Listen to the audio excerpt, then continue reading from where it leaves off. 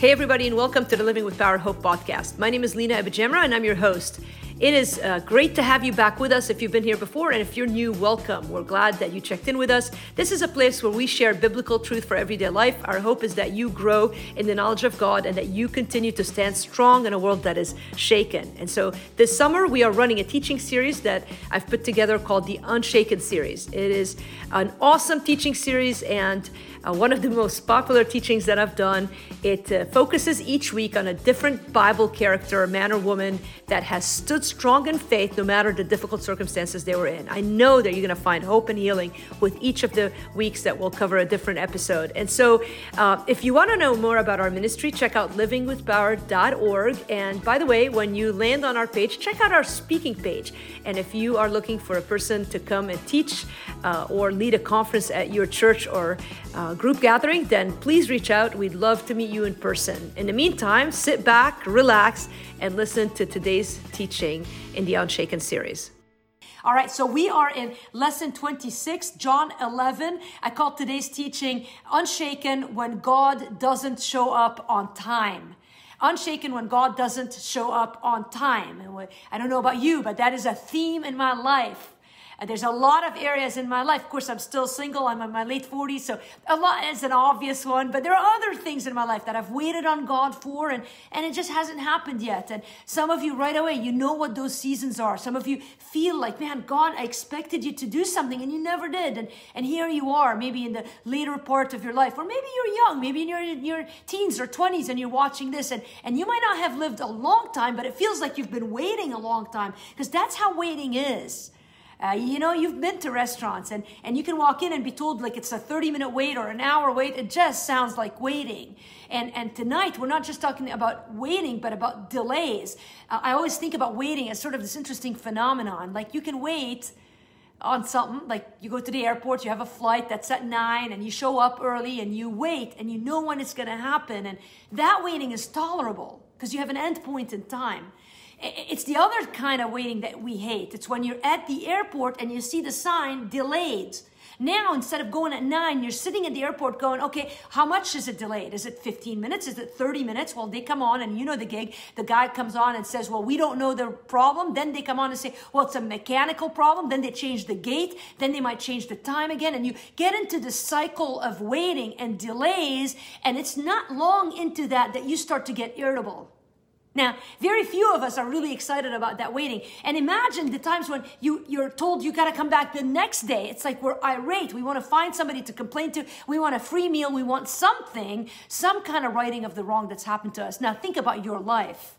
We all expect to wait. We understand if you've grown up in any kind of church or Christian culture that their waiting is part of the Christian thing. But it's the delays when God should have shown up. But the worst times are those times when he doesn't just not show up, but when it looks like what you're waiting on God for has already passed. And here's the expression, it's too late.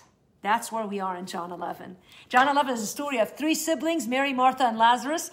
They're close. They still live together. Not uncommon in the Middle East. And they are very, in that culture, they would support one another. In fact, it was probably the trend, the way, the cultural habit that the woman would not work outside of the house. It was the men that worked, and the women were protected by the men, even though this was not their husband. Mary and Martha had sort of a protective relationship by Lazarus. He was probably the person who sustained the home, and now he's sick. And all 3 of these people love Jesus. They've had Jesus in their home. They believe who Jesus is, as we see into the passage. In fact, we're told about them. Now, a certain man was ill, Lazarus of Bethany, the village of Mary and her sister Martha.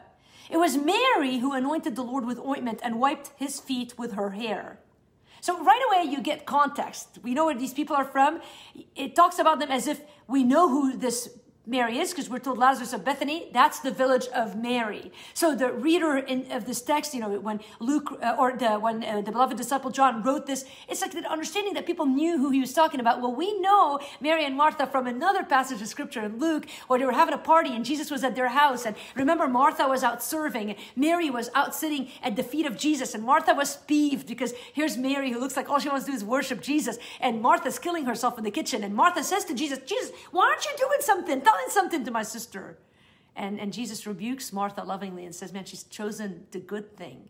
And we're, so many of us have used that scripture and been encouraged by the example of Mary and Martha and sort of studied our personality types and how we tend to bend. And that's that couple. That's Mary and Martha. And not only that, but we're told that this Mary is the one who poured the ointment at the feet of Jesus.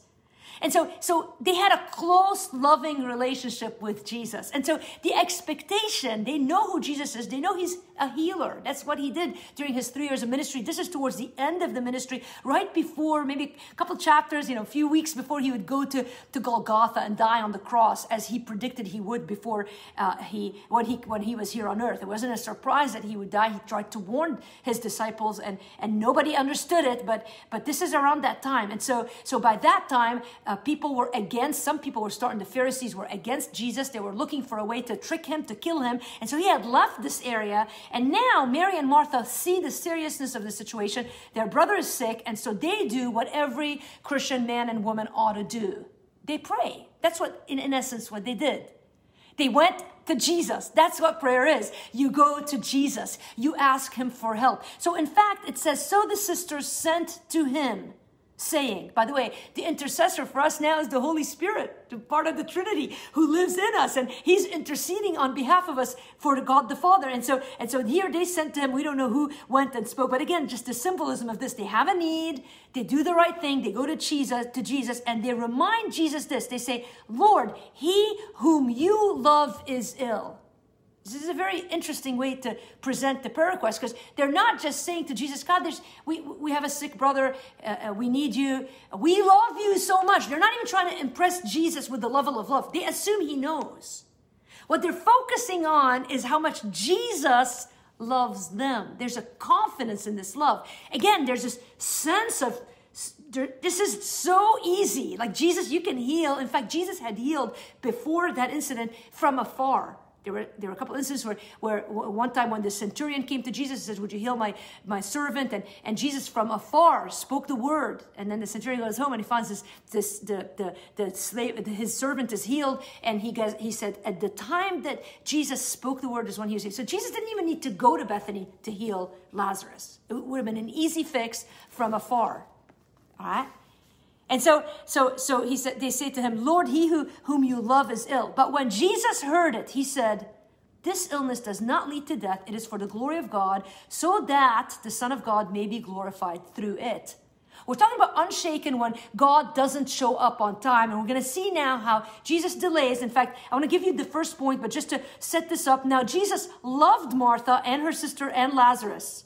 In John 11, verse 5. So again, it's reiterated. The Holy Spirit wants us to understand this is a family he loves and cares about. So when he heard that Lazarus was ill, he stayed 2 days longer in the place where he was. Any ER doctor tells you if someone's sick and they're dying, like, you don't dilly-daddle. You put the sandwich down and you go into the room and you help the person who's sick. But not Jesus. The person who can speak healing over any sick area in our life understands that he chooses the timing. And so when God doesn't show up on time, here's the first point in today's teaching. When God delays in his answers, there's always a really good reason why. There's always a really good reason why. God doesn't hurt us we might feel the pain, but he doesn't hurt us or he doesn't cause us pain to our hurt. He has a reason in the pain. God never calls us to hurt without a really good reason for it. I think Johnny Erickson Tada, I've said this before, her quote, God allows what he hates in order to accomplish what he loves. And we're going to see this play out in this story so crystal clear. God allows what he hates. What does he hate? He hates to hurt his children.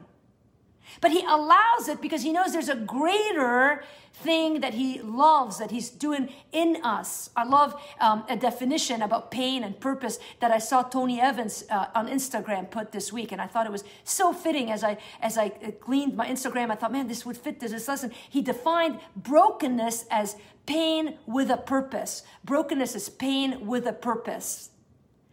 That's the end point often, right? I mean, that's what Jesus is trying to do. He's allowing pain to happen with a purpose. And in the Christian world, that is often brokenness. And it is a place of great sensitivity. So we look at delays and we blame God. God, you're not answering them. In fact, do you know what we say in delays? I'll give you some common statements that we make in delays. We say, like, man, it's too late. Nothing's gonna change. We say things like, I missed my chance for a good outcome. How many single people are saying that tonight? God doesn't even care. We say these things. Or we say this, I don't deserve any better. I got what I deserved. There's so much self-condemnation in our minds and in our hearts that we just assume the worst about ourselves, about God, and we miss the reality that when God delays in his answers, there's always a really good reason why. And Jesus says that to them, this illness does not lead to death. It is for the glory of God, so that the Son of God may be glorified through it. And so we're told again that he stayed 2 days longer. Then after this, he said to his disciples, let us go to Judea again. The disciples said to him, Rabbi, the Jews were just now seeking to stone you, and are you going there again? Jesus answered, are there not 12 hours in the day? If anyone walks in the day, he does not stumble because he sees the light of this world. But if anyone walks in the night, he stumbles because the light is not in him. That is such a statement of confidence. God is like, Jesus is God. And he's like, I'm not afraid of the dark. I'm not afraid of those who want to kill me because I'm walking in the light. And so many of us can meditate on these words and get the confidence as we're walking through, I believe is one of the darkest seasons that any of us have walked through in our life. 2020 has been a dark season without a doubt. Many people can't wait till 2021. And by God's grace, I hope it changes. But we might go into some more darkness. We don't know what the future holds. But if we're walking in the light, as he is in the light, we have no reason to fear. And so after saying these things, he said to them, our friend Lazarus has fallen asleep, but I go to awaken him. Now the disciples are much like us. They say, Lord, if he's fallen asleep, he will recover. Now Jesus had spoken of his death, but they thought that he meant taking rest and sleep. So now Jesus says plainly to them, Lazarus has died. Can you stand unshaken in the face of the death of that which you desperately want to be alive?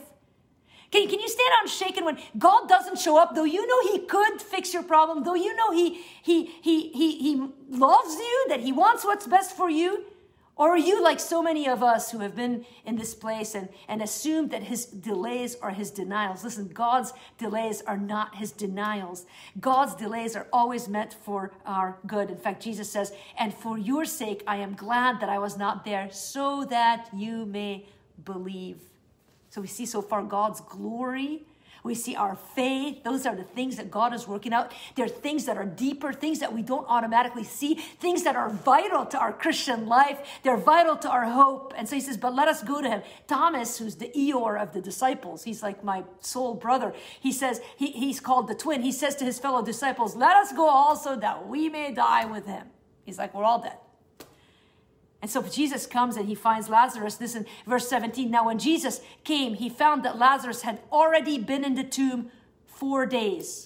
Why is 4 days so relevant? Well, in the Jewish tradition, 3 days was sort of this time that it was thought when someone dies, for 3 days, the soul of the person, this was their tradition, it's not medical fact, but they believed that for 3 days, the soul of the person hovered around the grave so that there was potentially a chance of revival. And so that fourth day, Jesus waits until that fourth day when it's as dead can be. Like Lazarus is dead. Like I would have noticed that Lazarus was dead like a minute into his death. Like take a pulse, measure the blood pressure, there's nothing there. You might, occasionally you keep going with CPR, maybe another few minutes, but there's a point where like this guy is as dead can be. Well, in the case of Lazarus, it's 4 days later. Like I cannot imagine a world where there's any question, but Jesus waits because tradition suggests that there's a chance that he could still come to life.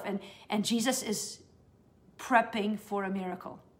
And you say, how do I stand unshaken when God doesn't show up on time? First, you've got to believe and understand that there's always a really good reason why. But here's a second point. When God delays in his answers, there's always much more to come. We write the end of the story. We see death happen in any area of our life now, I'm not talking humanly. I mean, I understand that, my dad died 5 years ago. Like, the odds are he will revive someday, but it will be the moment Jesus comes to rule the earth.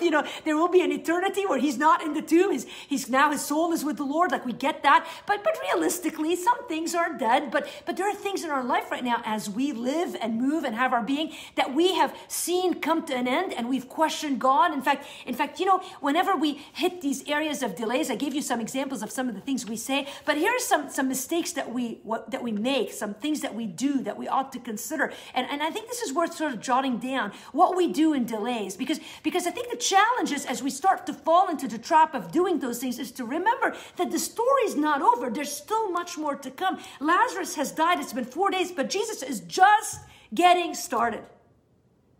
He's just arrived at the place. Like, he hasn't even started to have the first conversation with Martha. The story is yet to be written. In many of our minds, if we lived in that chapter, we would have been like, it's over. Let's bury the guy and let's, finish the time of mourning so we can move on to the next chapter. And we'd be gossiping about Mary and Martha. What are they going to do the rest of their life? Like that would be the end. None of us would be on our knees going, man, what if there's more to come here? And so what we do in that zone when we start to give up, we go through the things that we say, but really some of the things that we do here, jot those down, see which one of those are maybe in your life right now, and they're causing you to be discouraged, they're causing you to stumble, they're causing you to doubt God. First, we reach wrong conclusions. The biggest wrong conclusion is God doesn't care about me. The biggest wrong conclusion is God doesn't love me. God doesn't love me, therefore he's allowing me to go through this. That is the greatest wrong conclusion. We doubt God's goodness. And yet in John 11, over and over again, at the beginning of the story, we are reminded that Jesus loved, not just that Mary and Martha and Lazarus loved Jesus, but that he loved them. So be careful the conclusions you reach in times of delays. Here's another thing we do. We run to quick solutions. We're uncomfortable in the waiting. Rather than allowing God to grow whatever it is that he's trying to grow, to move whatever movement of the Spirit that he's trying to do in our life, we just want to fix it. So we run to quick solutions, whatever that may be, and often we get in trouble.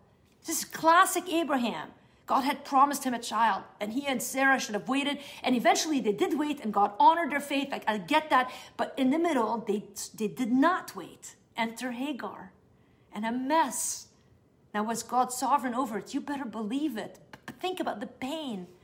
If you don't know that story, go back to the beginning of Unshaken. You can see the story of Abraham. And so we run to quick solutions. Here's another one. We resent God's timing and his ways. There's a resentment that brews in our hearts where we may not be speaking wrong conclusions, but we build a wall between us and God, and we numb our hearts to the Lord, and we sort of show up. We show up to Bible study, we show up to devotional time, but our hearts are not engaged. We don't trust God. We worry that he could, we have this fear that this is a God who could have helped us and didn't. And so rather than leaning into him, we lean away. Here's another thing we do. We resign ourselves to despair. We have this resigned attitude of like, que sera, sera. This is the Christian life. This is my lot in life. I better make the most of it. I'll just grin and bear it, and it is God's ways. And we fall into this hopeless, resigned attitude that brings nothing to the glory of God. Because why? Because we give up on the fact that God still has much more to come. And in the places where we've signed him off, he's just showing up. Everybody's mourning at the tomb. Everybody's ready to bury the guy. And Jesus is just showing up. Here's another thing we do. We replace God in our delays when we're tired of waiting, when we've given up on God. We replace God with what feels good right now. Those are called idols, the things that we turn to for our satisfaction, for our happiness, when God doesn't seem to give us the happiness that we so long for. And so when God delays in his answers, there's always much more to come. So now, this heart of a conversation that happens between Jesus and Martha, this is just essential to look at. So he comes and he shows up to Martha. Martha heard that Jesus was coming in verse 20. She went and met him, but Mary remained seated in the house. Martha says to Jesus, Lord, if you had been here, my brother would not have died. We don't know her tone. Is she accusing him? Is she declaring more faith? I don't know. But she declares faith here. She says, but even now I know that whatever you ask from God, God will give you. Now, I guarantee you, Martha was not speaking resurrection language. I don't know what she meant, but we see it because later when it is time to resurrect him, she's sort of timid in her faith. So I don't know what prompted her. The Spirit of God prompted her to say this, but she's sort of like, on one hand, she's questioning God. On the other hand, she has this faith that's still there. She goes, even now. What's your even now tonight? What is your prayer as you face those things in your life that are dead, that look like they're gone, that you were hoping for, that it seems as if God has not answered? Could you tonight, like Martha, say, even now, God, I believe that you could turn what's dead in my life into life? So Jesus says to her, your brother will rise again. And so Martha does what we do. She intellectualizes, she spiritualizes, she kind of sort of reminds me of the woman at the well in John chapter 4. She says, I know that he will rise again in the resurrection on the last day. We all sort of revert to religious talk when we want to make ourselves feel better. Jesus said to her, I am the resurrection and the life. Whoever believes in me, though he die, yet shall he live. And everyone who lives and believes in me shall never die. Remember, the whole thing is about her faith and the glory of God. And so he now challenges her. He says, do you believe this? He doesn't say, do you understand it? This isn't an intellectual acquiescence of saying, yeah, but I kind of understand it. I agree, God, yes. Yeah, you're the life. I see it. No. The question that Jesus asks us is, do we believe it? Not just think it and understand it, but do we believe it? Do we genuinely have hope that even in our darkest spaces, Jesus has more to come? And so, as any good soldier would do, this Martha, this daughter of the Lord, she's like, it reminds me again of the man who says, Lord, I believe, help my unbelief. But hers, and she says, yes, Lord, I believe that you are the Christ, the Son of God, who's coming into the world. So she declares by faith that which God has asked her. She says, yes, I believe it. Now again, does it have to be a perfect faith? You'll see in a minute, it wasn't a perfect faith. When he asked her in a second to remove the stone, she's the first one to say, how can we remove the stone? The guy's still dead. We'll get to that in a second. But there's a willingness to believe. And I think sometimes we think that our faith has to be perfect when Jesus says all you need is a faith as little as a mustard seed. And so a reminder here, just some subpoints. Without a death, there is no resurrection. And so when you talk about what is it that's more to come, well, listen, there's a lot more to come in any situation in our life where God has allowed brokenness to happen, where something has died in our life, because without that death, you would never see the resurrection. How is the resurrection going to happen? I don't know. When is it going to happen? Only the Lord knows, but there's a necessity. In fact, here's another way to say it. Without a need, there is no space for a miracle. Some of you have longed for God to show up miraculously in our lives. I long for it. I long for a breakthrough. And we wait and we wait and we wait and we wonder and we wonder. And then we resent and we question and we get discouraged and then we sign off and we move on. We turn the page in our journals and fine, I'll just pick another area to pray for. And God's like, man, I'm not done with that first area. Where there is no need, there is no space for a miracle. And then here's the truth about our faith. Without resistance, our faith won't grow. Every one of us, I know it. You guys keep showing up. It's been a year that we've been doing this study, 9 months or so. And we want to be unshaken. We want to be strong in faith no matter what. Well, it's not going to happen without resistance. I have a Peloton, and I bought it a year and a half ago, and I never used it until recently. And I'm telling you, now it's like I'm addicted to it. I've only done 10 rides. I can't say. My addictions, if you call that an addiction, but I'm on today my 11th ride. And actually, you guys can pray for me. Tomorrow, I have a small procedure on my ankle that's going to set me back for a couple of months. Nothing big, but anything can happen in surgery. So pray for safety. I'll be back on Tuesday teaching God's word. But nonetheless, the Peloton, one of the key strategies is there's two things that you control, the cadence and the resistance. I did a HIIT ride today. It's only 20 minutes, but I felt like I was dying. And every few minutes, the teacher goes, turn up your resistance by a couple of points. And at first they're like, no big, I can handle this. And you turn it up a little. And then they prep you. They're like, by the end of the ride, you're going to be this many more points more. And you're kind of going, okay, I think I can handle it. But by the time you get to like 2 more, your legs are like rubber. And you're going, I don't think I can take any more resistance. And just when you think you're going to die, they come on and they're like, dude, you stick it out. And they remind you that it is that resistance that's helping you get stronger. We all understand it. We see people who lift weights.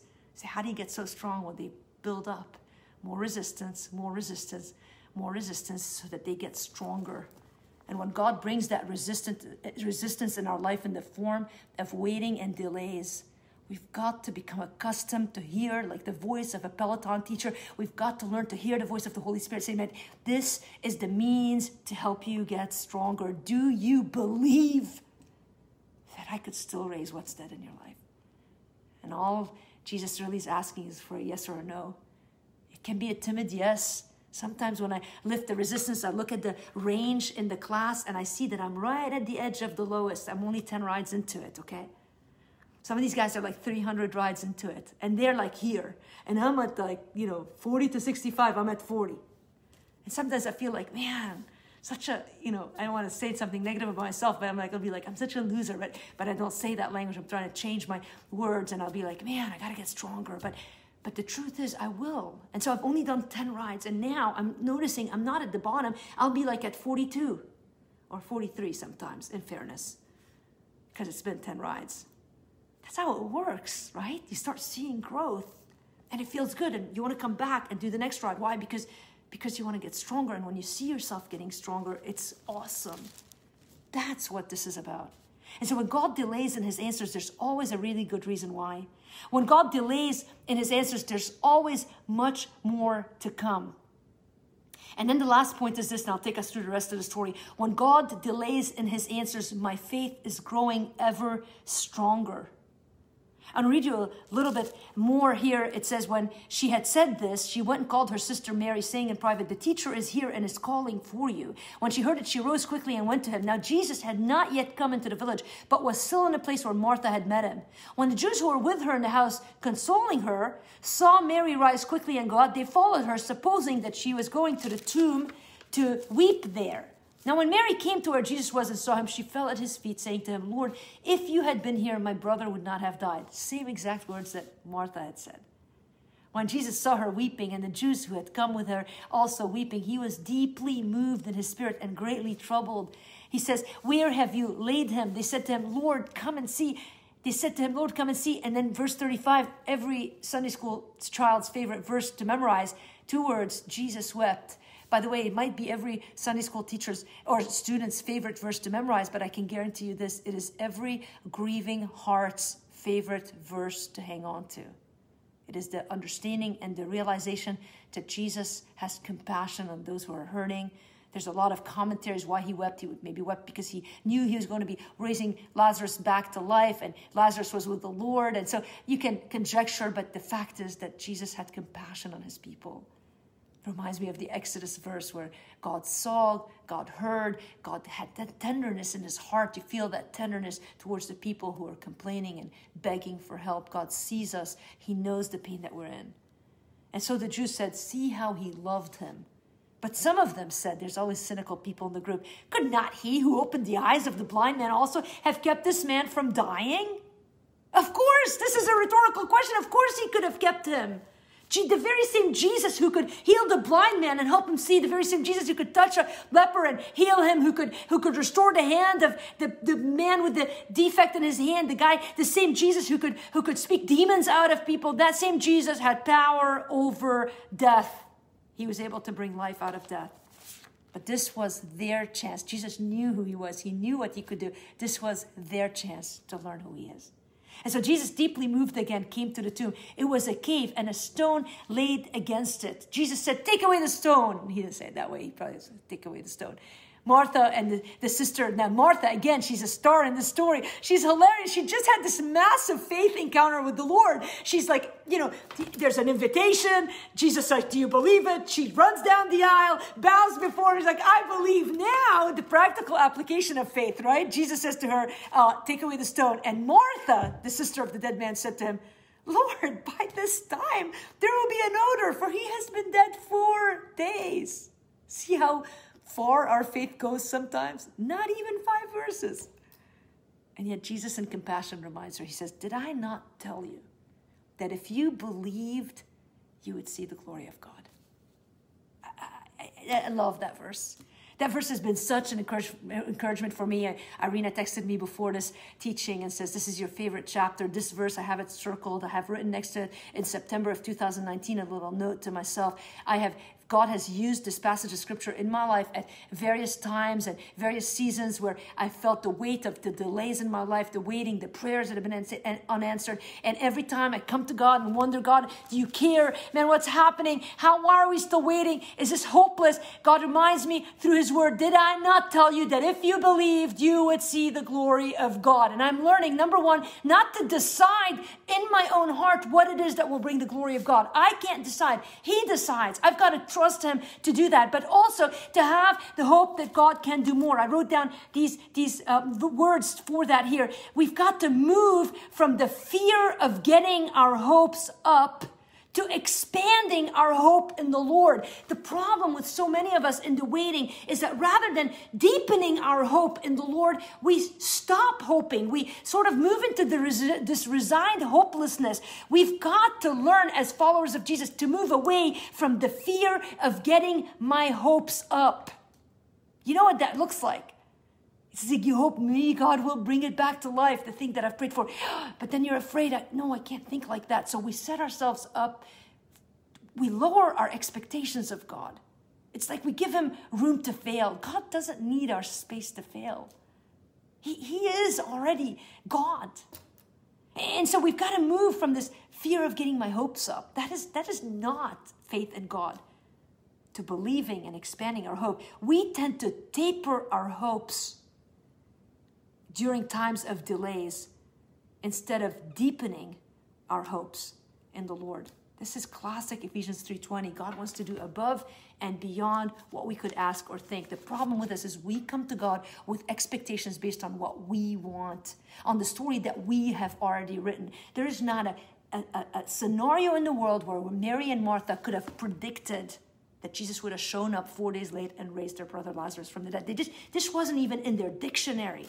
Like in the Rolodex of possibilities, this wouldn't have even been a possibility for them. That's how many of us are living our life right now. We come to God with a list of possible answers. We give him a multiple choice. Like, God, you can do A, B, C, or D. And when God's like, well, I don't want any of those options. There's E or F or G. Like, we fear and we're like, man, I don't know if I can trust this God. And God's like, I'm just getting started. You let me choose all of the above or whatever it is that he wants to choose. Are you willing tonight to turn over your expectations to him? Put them in him. Put all of your eggs in the basket of God. You say, well, what do we do in the meantime as we wrap it up tonight? Well, here's what I've learned. Sometimes the only thing for us to do by faith is the very next thing. And so here, in the story of Mary and Martha and Lazarus, the very next thing was what? Take away the stone. It was a practical thing. It was a tangible thing. It was an easy thing.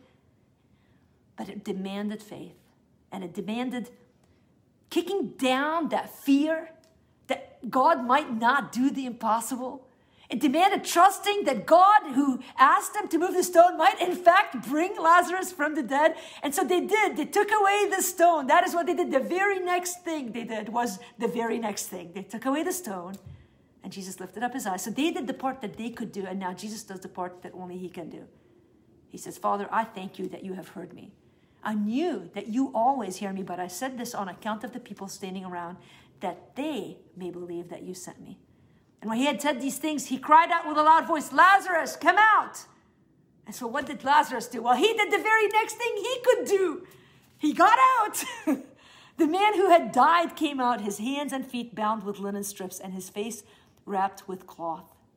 And now Jesus says to them the very next thing, unbind him and let him go. All God asks for us to do is the very next thing that we can do by faith. You let the miracles happen according to his will. You let him do the hard stuff. You just do the very next thing. I was thinking about that right before I signed on. I thought for some of you guys, the very next thing tonight is to put your head on the pillow and sleep. Stop carrying the weight of the world on your shoulders. Put your head on the pillow and sleep. That's all God asks you to do. Cast your cares upon him, for he careth for you. That's the old King James Version, because that's the kind of girl I am. And so when God delays in his answers, my faith is growing ever stronger. Here's just some final thoughts. Faith tested reveals how much we really believe God. For some of us, we're being tested, and the truth is that as we look at our hearts, and I've had to reckon those things in my life, that as my faith has been tested in the last years, there have been seasons where I've spoken faith and teaching others about God, but when it plays out in my life, my faith has been weak. And so faith tested reveals what I really believe about God. And so that is a diagnostic test, those delays and those tests of faith. Here's another thought. Faith obeyed reveals how much we really trust God. Obedience is about trust. Trust and obey, for there's no other way to be, I have to sing it to say it, to be happy in Jesus, but to trust and obey. And then the third, I think this is probably the most important, faith purified, my faith purified, reveals how much God really loves me. God is not satisfied with keeping us with baby faith. He knows that the stronger our faith is, the more stable and unshaken our walk is. And he will not rest. He would even allow brokenness, even a death in our lives before he provides the resurrection in order to show us how much he loves us by purifying that faith in our life. So how much is God trying to show you he loves you right now? You might be in a long season of waiting and delay. And look, I know every time I've taught this, I always say, look, I know some Lazaruses will not come to life, but listen to me. We're not going to even go there right now. This story is about the raising of what's dead. There are some things in your life right now that God longs to raise. And all he asks is this, do you believe? And then for some of you, he's saying, have I not told you? Did I not tell you that if you believed, you would see the glory of God? Why don't we just sit in that space tonight? We spend so much time, I spend so much time hedging against God's grace and goodness and miraculous ways. Why not tonight just rest in the possibility that God might do above and beyond what we could ask or think? Are you willing to do that tonight?